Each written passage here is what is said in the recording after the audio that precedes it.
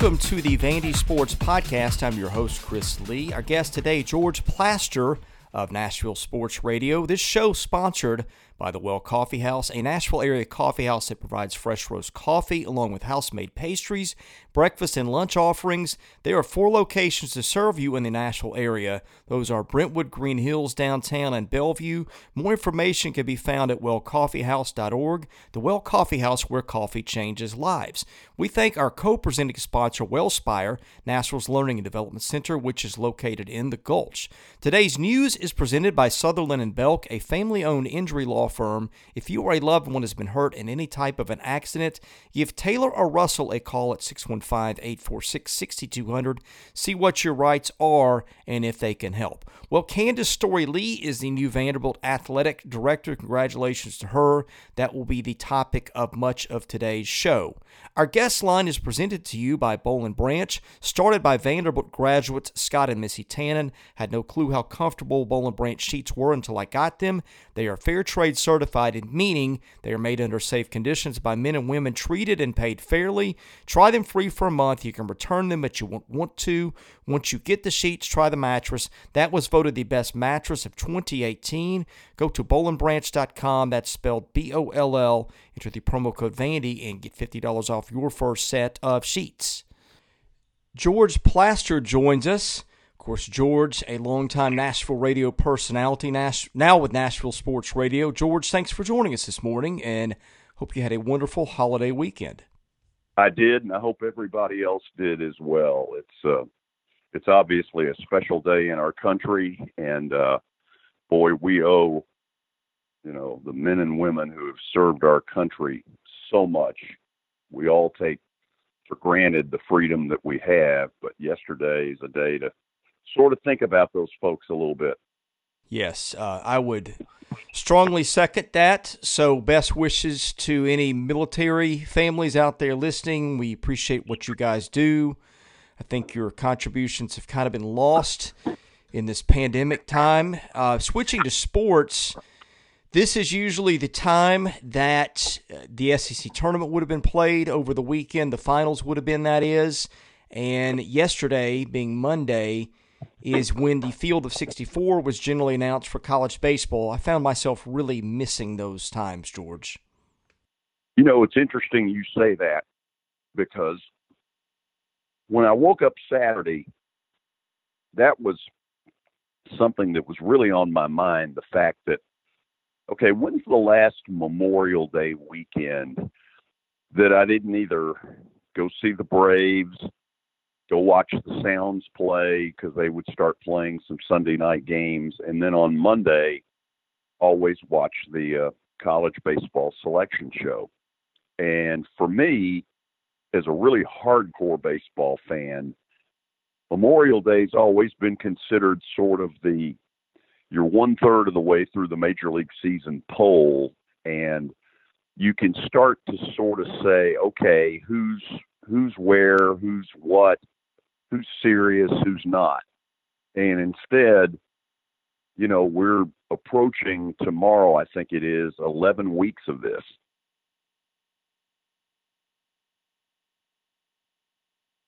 Yeah, it just seems like it's gone faster than I would have thought it would have, but at the same time, it's those little things, those milestones, the day that the selection show would have been, that sort of thing, that really reminds me what we've missed.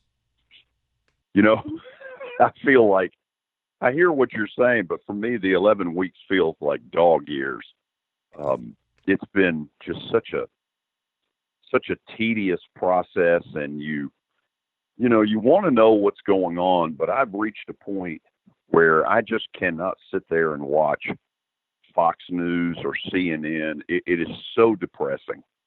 And so I've got to admit, I have not watched as much of this stuff in the last probably 2 or 3 weeks as I did in the beginning. Well, for me, it's a little different. I've got a 6 and an 8-year-old at home, and I've been responsible for a good part of their homeschooling and watching them while my wife works, that sort of thing. And today is going to be a first for me. I think this will be the first time since the week of the SEC tournament that I've been apart from my family for more than an hour. I mean, I've gone to the grocery store. It's been my quote-unquote break. For me, it's been kind of like living in Vegas inside a casino where you have no clue what time it is. It's the same inside the building and outside the, or excuse me, inside the building. It always looks the same, whether it's 2 in the afternoon or 2 in the morning. And so that's kind of been my world. I think for people who are not as tied down with some of the things that I am, it's probably been a little harder to watch the time pass because I've just been preoccupied with a lot of other things. Well, I heard you say something that I sort of had a grin on my face. When going to the grocery store is a mini vacation, you know we've got some problems. Oh, look, I volunteer within a nanosecond. Any errand that needs to be run, gas in the car, pick up something from the grocery store, pick up a prescription. I mean, I'm almost out of my chair before the words are out of my wife's mouth. Yeah. You know, it's funny about gas.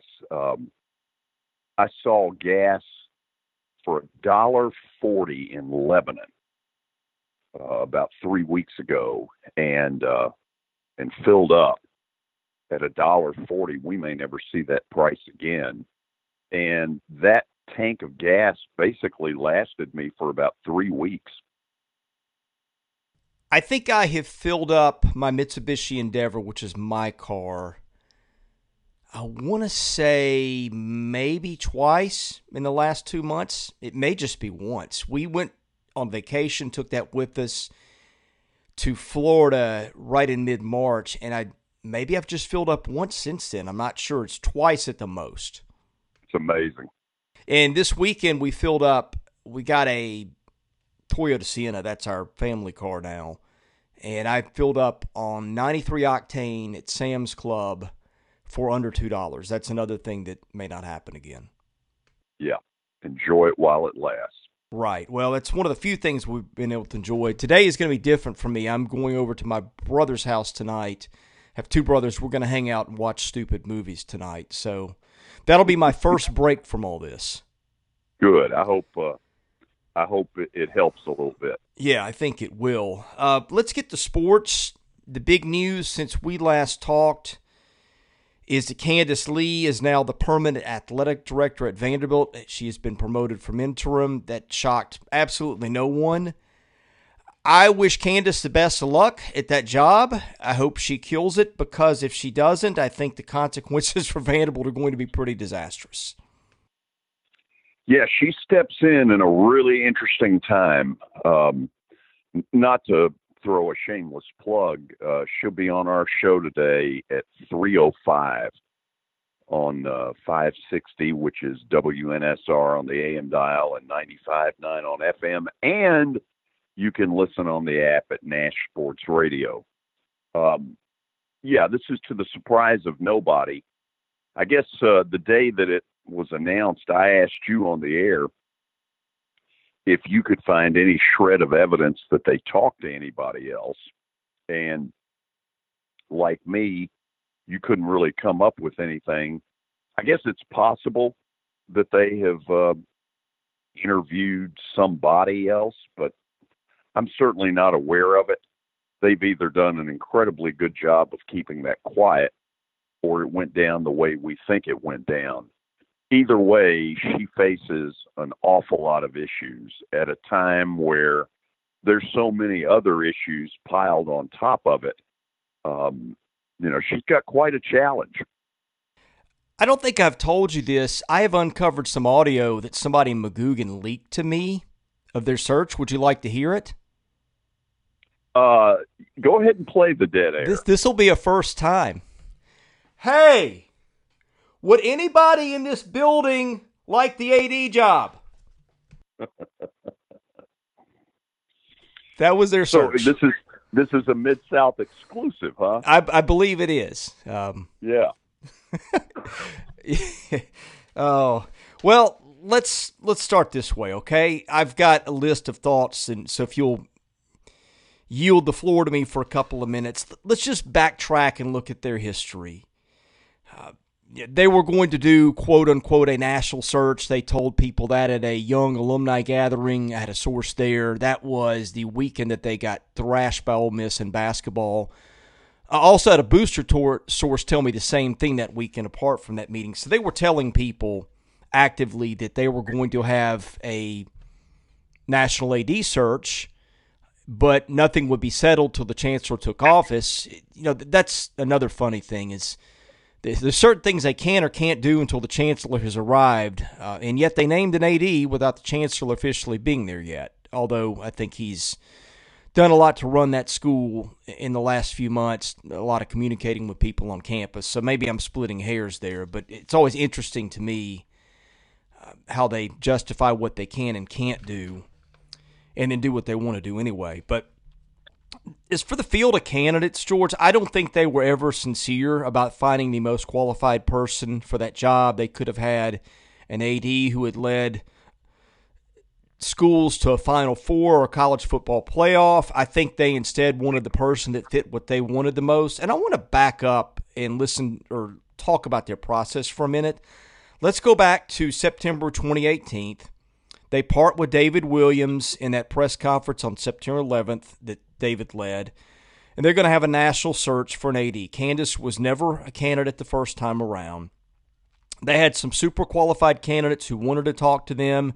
They never got in touch with them. I was told that they put a premium on someone who had worked or could work in a Vanderbilt-type environment, which is how they got to Boo Corrigan, who was the Army AD, would have fit those qualifications very well. As I understand it, Boo Corrigan was basically hired to be the AD, all but hired, had his bags packed and was ready to come and was very excited. And at the last minute, somebody at Vanderbilt pulled the plug. Which, interestingly enough, NC State had no objections or reasons to pull the plug on Boo Corrigan because he's now NC State's AD.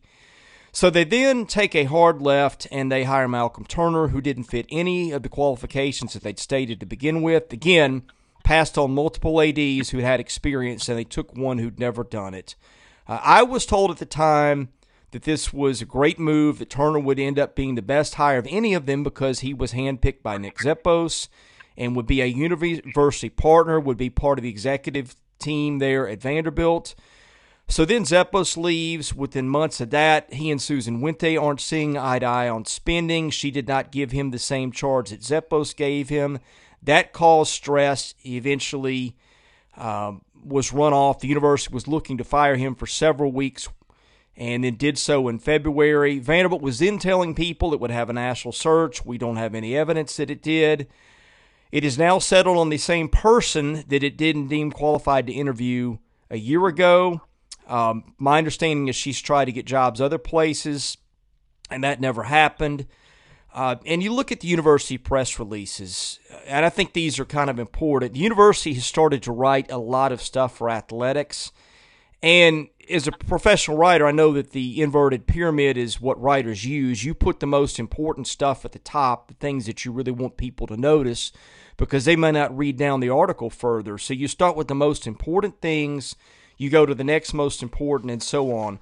Read the university press releases, especially the ones regarding her, because I think they tell you a lot of what you need to know and a lot of where winning fits in that pecking order, George. Wow. What a timeline. You forget all the stuff that went on that has led to this. And, I know you're getting this question a lot. I've gotten it some. How do we think she's going to do? And the truth of it is, it's a lot like trying to analyze all the coronavirus stuff. We don't know. She probably doesn't know at this point because it's it's kind of a moving target right now. There are so many issues. How you start to prioritize at the moment what it is you want to do, I think would be really hard. You always hear this thing about the first 100 days of somebody's tenure. Well, the first 100 days in this case, are going to be spent in coronavirus protocols and all that kind of stuff. And are we going to play football? And if we don't play football, what sports die because of that? I mean, it's a God, it's a mess. Well, the hope for her is that she gets along really well with the administrative faction of Vanderbilt. She's good friends with Brett Sweet and Susan Wente and probably Eric Copstain as well. Those are the three people in Kirkland Hall that control the power there and control the agendas for things, from what I have been told. So that's one thing. If she gets along well with those, the theory has always been that it might be easier for her to get stuff done. But it's kind of like that old saying that I don't want to be part of a club that would have me as a member. You sort of translate that to Vanderbilt athletics, and it's sort of, in a way, anybody that takes that job is almost under a cloud of suspicion because those folks are going to have a big role in picking her. And if the same people who have not taken care of the athletic department pick a person, then I think that raises a whole set of questions that the fans have already been asking. Yeah, I mean, I hear this thing that she's got a better shot of getting things done than some predecessors, and that may well be the case. Only time's going to tell. It's a little bit sad that, you know, you have to have that sort of that asterisk by it that, you know, she might have a better shot, because you would hope that all of these things would get done because it's right, it's what you should do for the student athlete, and that the motto would be, if you're going to be a great school, you're going to be great at everything, including athletics. It hasn't worked that way at this school. And I think really the one difference between now and years ago is, for the fan base, it's no longer a question. They've figured it out. They kind of know once and for all, until they see some radical change, that up at the top, this is not a big priority. The one thing I will say for her, and again, I wish her best. I don't have anything against her personally. I have the same questions about her qualifications that everyone else does, and I look at the people they could have had, and there's just no comparison. I mean, you are what your resume says you are, and there are people out there that have done the AD job and done it well that were interested in talking to her, and she just doesn't have those things on her resume. She ran the AD for 2 years. Well, not quite 2. I think it was more like a year and a half, and that happened to coincide with the time period where everybody inside McGugin got so frustrated that that's when everything leaked out to the paper. She was running the AD at the time. Whether that was her fault or she just took over within where that got to a critical mass, I don't know, but I think that's interesting to note. She's never run an AD outside of Vanderbilt. She's got 3 degrees from the university. As someone put it to me, they have hired a person with a doctorate in higher ed to run the athletic department. Maybe that's good, maybe that's bad, but it is what it is.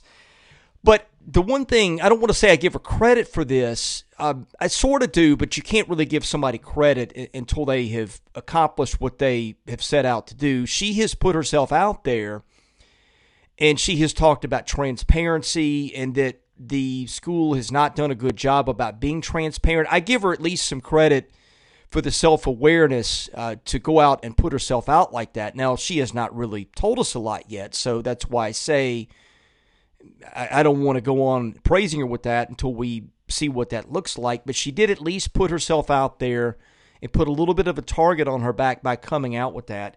And I just look at Vanderbilt and its transparency, and I look at how many times it has lied to fans or just been intellectually dishonest.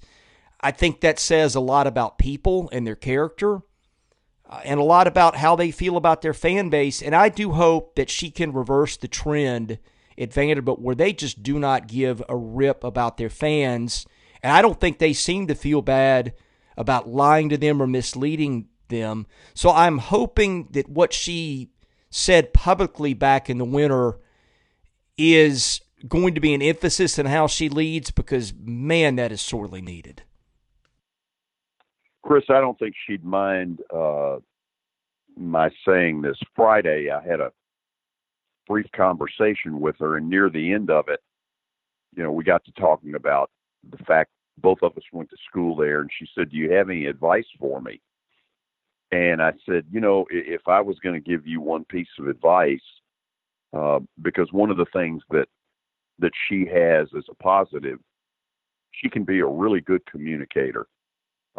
She also, at times, uh, doesn't really tell you a whole lot. For reporters, that's frustrating.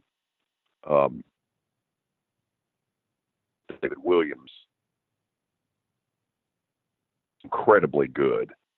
And so one of the things that I brought up, I said, you need to sort of assign somebody in the athletic department once we get through the whole coronavirus cloud that we're under to basically get you to any and every civic club, within shouting distance that'll have you. Because if you think about it, David Williams did none of that. Really, the face of athletics, for the most part, has been Tim Corbin, just because he's been willing to be that kind of person, and he's extremely good at it. He's a great motivational speaker, as anybody who's listening to this already knows. But you have to go back to Gordon Gee as chancellor to find anybody who would get out and mix and mingle at all with the public. You've had coaches who have blown off what I think is an important ingredient in all of this, which is you got to get out, you got to shake hands, kiss babies, spread the word of whatever it is you're trying to spread. And I'm hopeful that she'll listen to that, because I think it's one of the areas that they have been as close to zero as you can get over the last, let's say, 5-year period.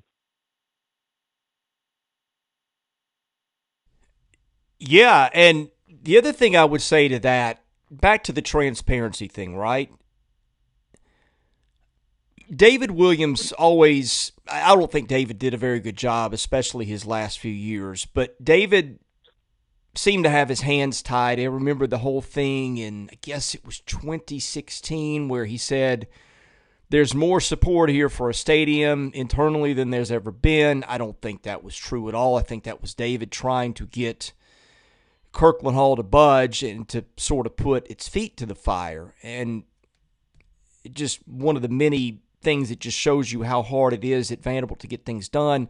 But I think if they are really interested in transparency, and again, this is where she's friends with these people, so maybe she can get this done where others haven't, I think they should have a large press conference where they give us her, they give us the new chancellor, they give us the three in power at Kirkland, and let them sit up there and let's field questions about fundraising and fundraising matching and what's hands off for donors and those sorts of things. And finally, once and for all, be transparent, and instead of ducking the media at every opportunity from an administrative standpoint, talk to people and tell them the truth and answer our questions and tell us how things work. Now, if she could get that done, that would really be, I don't want to say it's groundbreaking, because I wouldn't put it past Vanderbilt to tell us things and not follow through on them. But if they really want transparency, I think that would be a step, is let us talk to the people over her head too, because they have really not wanted to deal with the media or tell us much of anything for several years now. Yeah, I guess the cynical side says, look, good luck on that one. But you're right that, some of that would go a long ways. One of the things, obviously, when you read this story from an ESPN or one of the national deals, it's the fact that, she's the first female minority athletic director in the SEC. And so with that comes some real responsibility socially as well, because if she were able to move mountains that other people before her have not, you would figure that would start to open the door for more minorities to have a chance. And you look all over sports right now, and that's a big discussion. The NFL has spent weeks having to acknowledge that the Rooney Rule is a complete joke, and they've tried to overhaul it. She's in one of these positions right now where not only does she have a responsibility to try to do the best for Vanderbilt, but also to try to open doors as the first female African American athletic director in the Southeastern Conference, that if she can get some things done, boy, she could move some mountains. She could, and I think that is, if you're looking for a silver lining this potentially, I seem to find these silver linings for Vanderbilt, and they seem to disappear pretty quickly. That's just been the recent history. But as people have told me internally over there, and you see it publicly too, diversity and inclusion is basically on every piece of communication that the university releases internally and externally. And so they've propped her up. They want her to succeed, or they at least want to get good publicity for making that hire. They're going to look pretty bad if she has a bad tenure and doesn't get anything done. I mean, at least that's the way I see it. They may not care about those things, but that's where there may be a silver lining, is I think that they would be more vested in her success than maybe anyone else that they could have hired. It's a good point.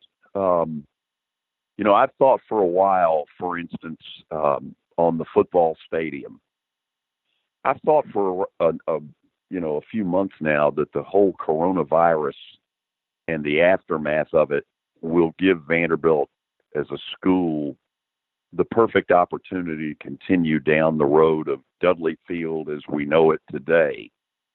I wonder about that. My suspicion is that's off the table. Whether it really was ever on the table, who knows? But there are other things certainly that can be done that have been discussed. A couple of them might be discussed today at 3:05 when we get her on the show. She's just got a mountain of problems to deal with. You've pointed out repeatedly the whole Derek Mason situation.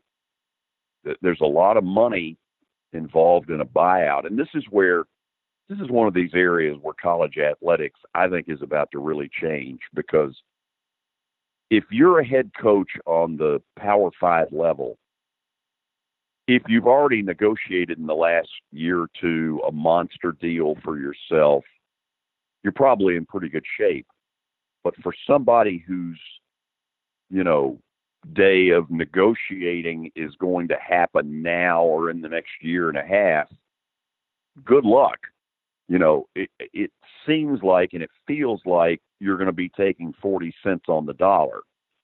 But going back to Mason, he's got big buyout that you've brought that up repeatedly, and you've got a fan base that at this point doesn't really believe in him, and you've got an attendance problem that goes through the roof, and now all of a sudden an older fan base has an excuse to say, you know what, I'm not comfortable going even if I want to, with the whole coronavirus stuff, and none of us know where any of this is going. We think we've got a few ideas, but Chris, I know one of the things they're really worried about in the college athletic world is the idea of starting the football season and then having to junk it, in midstream. And then what do? Do you pick it back up in the spring? What about bowl games and national championships and all that stuff? I mean, we don't have the answer to any of this stuff. I have wondered, and unfortunately, you're going to be stuck hearing this. If they are all that worried about this thing, having a second wave, and in the middle of college football season, you're having to basically pull the plug, I wonder if anybody has talked about the possibility, with the athletes already on campus, as it looks like they're going to be here in the next, couple of weeks, if you're better off starting the season around August the 15th and basically mandating that all of the games be at night. Some of them would be on Saturday night. Some of them would be on Sunday night, so the networks, wouldn't get robbed of what their contracts state. but that instead of starting either September 29th or September 5th, that you already may be 3 weeks into it, at what is supposedly a lesser time for the virus during, warm and hot weather. So that's my little theory. Worthless as it may be, I have put it out there podcast. Well, I have heard worse ideas floated. I've always thought that this idea of starting in October was a bad idea because everybody, again, is fearful of a resurgence of the virus. The thought has been that warmer weather will kill it, that late fall, winter is when it would thrive the most. So to me, pushing the season back, and I think my kids are throwing a fit in the background. I hope you guys can't hear that. But I think that pushing the season back never made sense to me for those reasons. I think if you pull it back to mid-August, that does make sense to me. My question is, do you leave the games from September on where they are and take the back end of the schedule and bring that to the front, in which case, Vanderbilt, Tennessee may be played August the 24th or whatever that date is. I don't know if it would be easier to slide everything back a couple of weeks or if it would be easier to leave everything where they are. And what I'm thinking with this is that schools may have already made reservations for hotels and things like that. So if you're taking a road trip, might be easier for everybody to just leave what you have where it is and take the end of the season and bring it into August rather than moving everything back. I don't know if that makes any sense, but man, that's the world we live in right now where just everything is complicated. Well, one of the things I've been told is that there was a lot of confidence a couple of weeks ago that all this was going to start on time and everybody was kind of drinking the same Kool-Aid. And then all of a sudden the governor in California put that thing out there where, the schools are not going to allow students on campus during what would be a fall semester in California. And I'm told that has thrown a big monkey wrench into a lot of this because, what does that do with the Pac-12? I mean, what does it turn into? Is it the Pac-3? I heard somebody bring up the idea that the Pac-12 and the Mountain West perhaps, join together for a year as all this goes on. I mean, there's all kinds of crazy stuff, and it's a moving target because, every day you hear something new. It's like the whole baseball thing.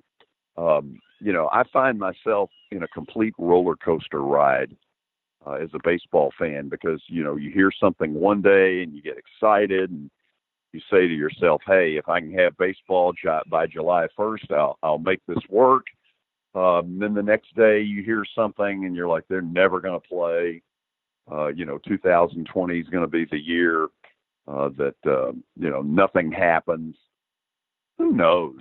I mean, I hope I've gotten to a point where I'm not in quite the emotional roller coaster of sports that I feel like I have been, just waiting for some piece of good news. There are so many hurdles in each one of these sports, NBA, NHL, college football, NFL. The one thing I am positive of is that if college football does not play in the fall, you take this to the bank. The NFL will swoop in and they will have a triple header on Saturday for national TV purposes, followed by the normal Sunday card. And I'll guarantee you in the NFL offices, they have already got it out there, penciled in, just waiting to see what college football is going to do. Because the NFL probably is going to play on time because they don't need the fans. They've got the TV contracts that guarantee that they'll be okay. They just simply want to play games. Yeah, the NFL would be interesting if it did that. To the California thing, maybe everybody just plays real football and the California schools play virtual football. I mean, there's been a lot of that going on anyway. It's a great idea. I nominate you as commissioner of something. Yeah, just pick a representative from your school who's good at video games and duke it out that way. It's, I mean, you think about the stuff we're putting out there, and we could have never dreamed as the new year started that we would ever be dealing with this kind of stuff. It's just, I mean, it's just,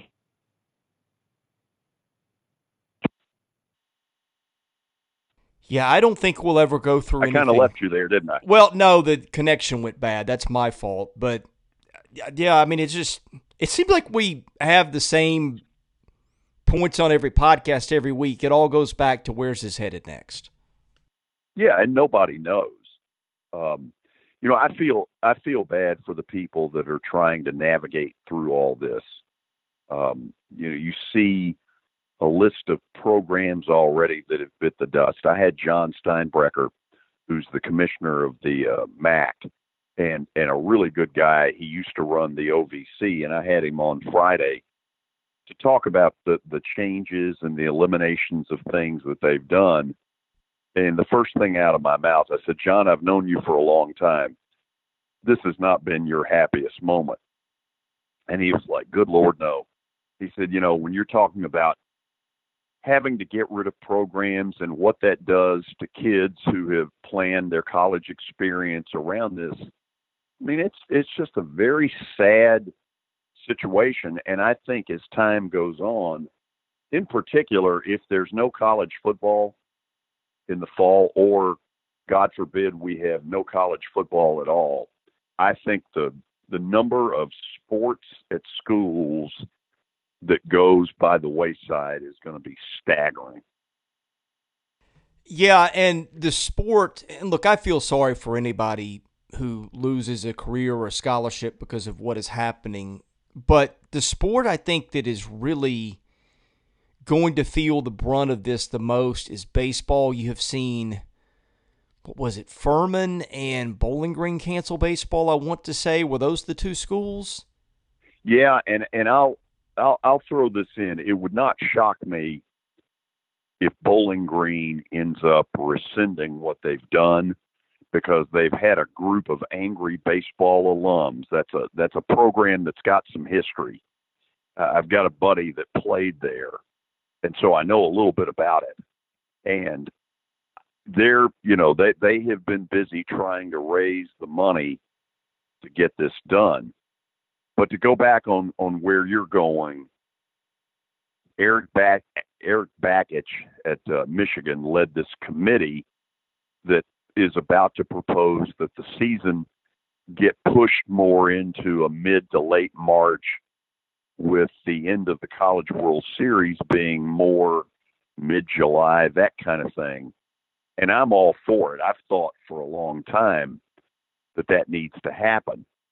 I think what you're seeing is the college baseball world kind of saying, okay, we're not going to waste any time here. We know what the new norm is going to be, and the new norm is you better break even or start to make a little bit of money, or you may be gone.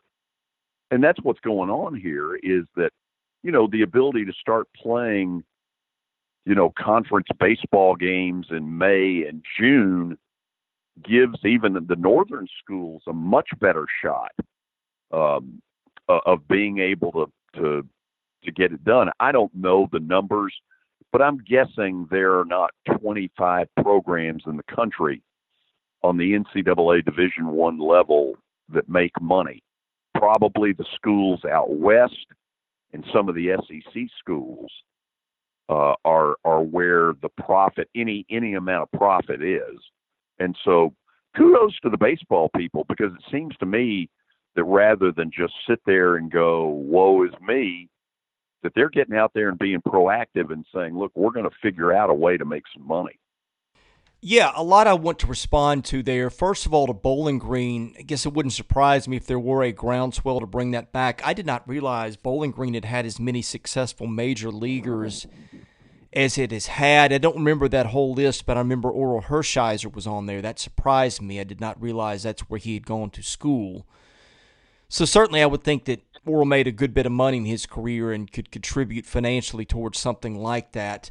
To the Bakich thing, George, I've always thought that something along those lines was a good idea. First of all, the Northeastern and the Northern schools are at a big disadvantage. They're having to play a month or 6 weeks on the road before they can play a game in their ballpark. Even when they play games here, I mean, really, unless you get to Florida, it's going to be cold. I have sat in the press box at many a Vanderbilt game with temperatures in the 30s and 40s. And not only is it not a pleasant experience for the fans, but just the baseball is not usually that good that early in the year. I mean, you see some good baseball in these tournament games in warm weather cities at that time, if it's a Vandy, Michigan, or something like that. But most of all, if your experience with college baseball and your exposure to it is watching February baseball, is going to leave you with an impression that is not consistent with what the game is. I think by the time those teams hit May, people are playing pretty good baseball. They have hit their stride, those sort of things. So I think that gives baseball an opportunity not just to move out of that part of the season where it just doesn't make sense to play, but you also give college sports fans something to follow past the 4th of July, and then by the time it ends, you got fall camp. So you see what the NFL has done with making its sport a year-round game. You've got the draft, or you always have something to keep the NFL in the news. I think if you're college sports, you can do the same thing with moving the season back. And my guess is they're going to do that. One of the things that you have heard for years, and I can remember going back as far as talking to Coach Newton about this, CBS had this big mandate to the NCAA that was, you have got to have the basketball tournament done essentially by the end of March or the first weekend in April, depending on how the calendar fell. And it had to all be based on the fact that CBS wanted a clear window for the Masters. And I think that's one of the things that quite possibly could get blown away through all of the coronavirus stuff. There's a real shot that college basketball is going to take an even bigger backseat right now to football, just simply because football is where most of the revenue is that funds all these other programs. So I could see a scenario in particular in 2020-21 where the NCAA basketball tournament extends well past what it has been, maybe to the point of bypassing the Masters. I don't know how they would do it, but I know in the past, that's one of the reasons that it's always been March Madness instead of April agony, has been CBS's refusal to come off the open window for the Masters. Back to baseball, one other thing I wanted to hit was the opportunities are just shrinking for players in general. You've got the minor leagues being shrunk by 40 teams. You've got the draft being shrunk basically by a factor of, 80-something% this year.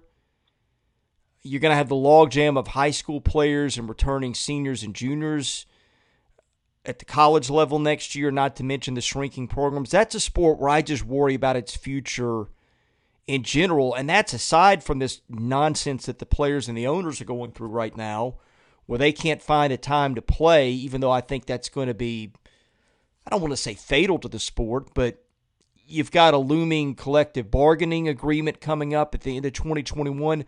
I just see a collision of events here that's just not good for the sport as a whole. Yeah, and so let's maybe take it one at a time. MLB's decision to try to contract, I think it's like 40 minor league franchises, is to me really sad, because what it goes to the heart of is stories like the Durham Bulls. You got a bunch of little towns in our country that really look forward to the minor league baseball season because that's a big deal in their community. And Major League Baseball is just, it appears, going to come in and just, dust it off, put the vacuum cleaner out and just say, you no longer exist. Well, I've wondered about this because I've got a couple of friends that own minor league baseball franchises, and I wonder, they've paid whatever it is they've paid for the right to own these things, and now do they get declared worthless? Does MLB have to go in and settle because they've been promising? Then you've got the players who have gotten totally screwed in this deal. You chronicled exactly what the number, we're now in a 5-round draft. And if you look through the history of baseball, tons of great players have been drafted past the 5th round. And for Major League Baseball to just blow that away, to me, is stupid. I think they're making a lot of stupid moves. And then the third one you brought up, which is the obvious. If the players and the owners don't come to an agreement, and yet the NHL and the NBA do, it's going to be a huge black eye. And, if you're going to put your money down in Vegas, you're going to put it down that says, yep, this is going to lead to a strike at the end of the 2021 season. And, oh, by the way, that will be the big talk when the winter meetings convene in Nashville at the end of 2021. I mean, think about that. That's all anybody's going to talk about, the looming strike. Such a shame. Well, and I say this as a baseball first guy, if you're just ever under any circumstances betting on any of the major sports to screw something up the most, I would always bet on baseball. Absolutely. Because there's a history of it. First of all, and this is, I guess, part of what I don't understand, is that there's a history of animosity between the players and the owners. And yet, if you look, baseball salaries are doing really well. Now, we're also at a point where the owners are doing considerably better than they have done over the years. This is no longer, as most of you know, this is no longer a $10 ticket. Baseball used to be able to hang its hat on the $10 ticket, and it was the sport that virtually anybody could afford. That's not the case anymore. Ticket prices, for the most part, are about 4 to 5 times higher than that anywhere you sit in a stadium. And so I guess the players have seen all this and they want more and blah, blah, blah. But the fact of the matter is that the public doesn't want to hear this right now. They do not want to hear the billionaires and the millionaires bitching at each other while, unemployment in our country is, somewhere around 20%. It's just not a good look. George, let's knock out a mailbag quickly. I think this will be a short one. Let's do it. Our mailbag is sponsored by Vanderbilt fan Josh Minton, an independent insurance agent operating out of Brentwood. Josh can take care of all your insurance needs. Give him a call today at 615-933-1979. Email him at josh@hqinsurance.com. Follow him on Twitter at Joshua Minton HQ or at facebook.com/JD Minton HQ. He is my insurance agent. Give him a try and tell him you heard about it here. Dorking wants to know if you get free Boll & Branch sheets for being a guest. Boll & Branch sponsors our guest line. If that is not happening, maybe we need to make that happen. Well, what was the name of the mailbag person? That's the questioner was Dorking. Dorking. Dorking, I'll leave it this way. I am getting compensated exactly the same way that Chris gets compensated for coming on my show. Exactly. Welcome to the business of broadcasting. Well, you've got your choice of gifts. On the major league level, they probably give you a gift that's worth $25 to $50, for being the guest, the star of the game. In this deal, you've got a choice of best wishes for the upcoming season or we're all pulling for you. Exactly. And with that, George, I'll let you go. I know you've got show prep to do for today. Big interview with Candice Lee coming on your show. I'm looking forward to hearing that. Tell people where they can find you online, where they can find you on Twitter. Did you say show prep? I did say show prep. Oh, my God. Let's not go too Am far I making here. assumptions? Well, for 30 years, I've had a lot of fun with that word.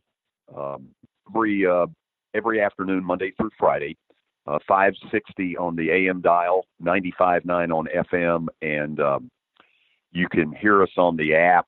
If you get out of range, just go to Nash Sports Radio, and I do have a Twitter account, and it's George Plaster TN, and I almost forgot that, which is really a bad sign. That is a bad sign. Well, thank you for joining us today, and we appreciate you being on with us as always. Chris, my pleasure, and I'm sure you'll return the favor at some point if I can figure out when. You bet I will. He is George Plaster, the host of the 2 to 4 hours at Nashville Sports Radio. I'm Chris Lee, the host of the Vandy Sports Podcast. We appreciate you listening. We're back with more podcasts coming later this week.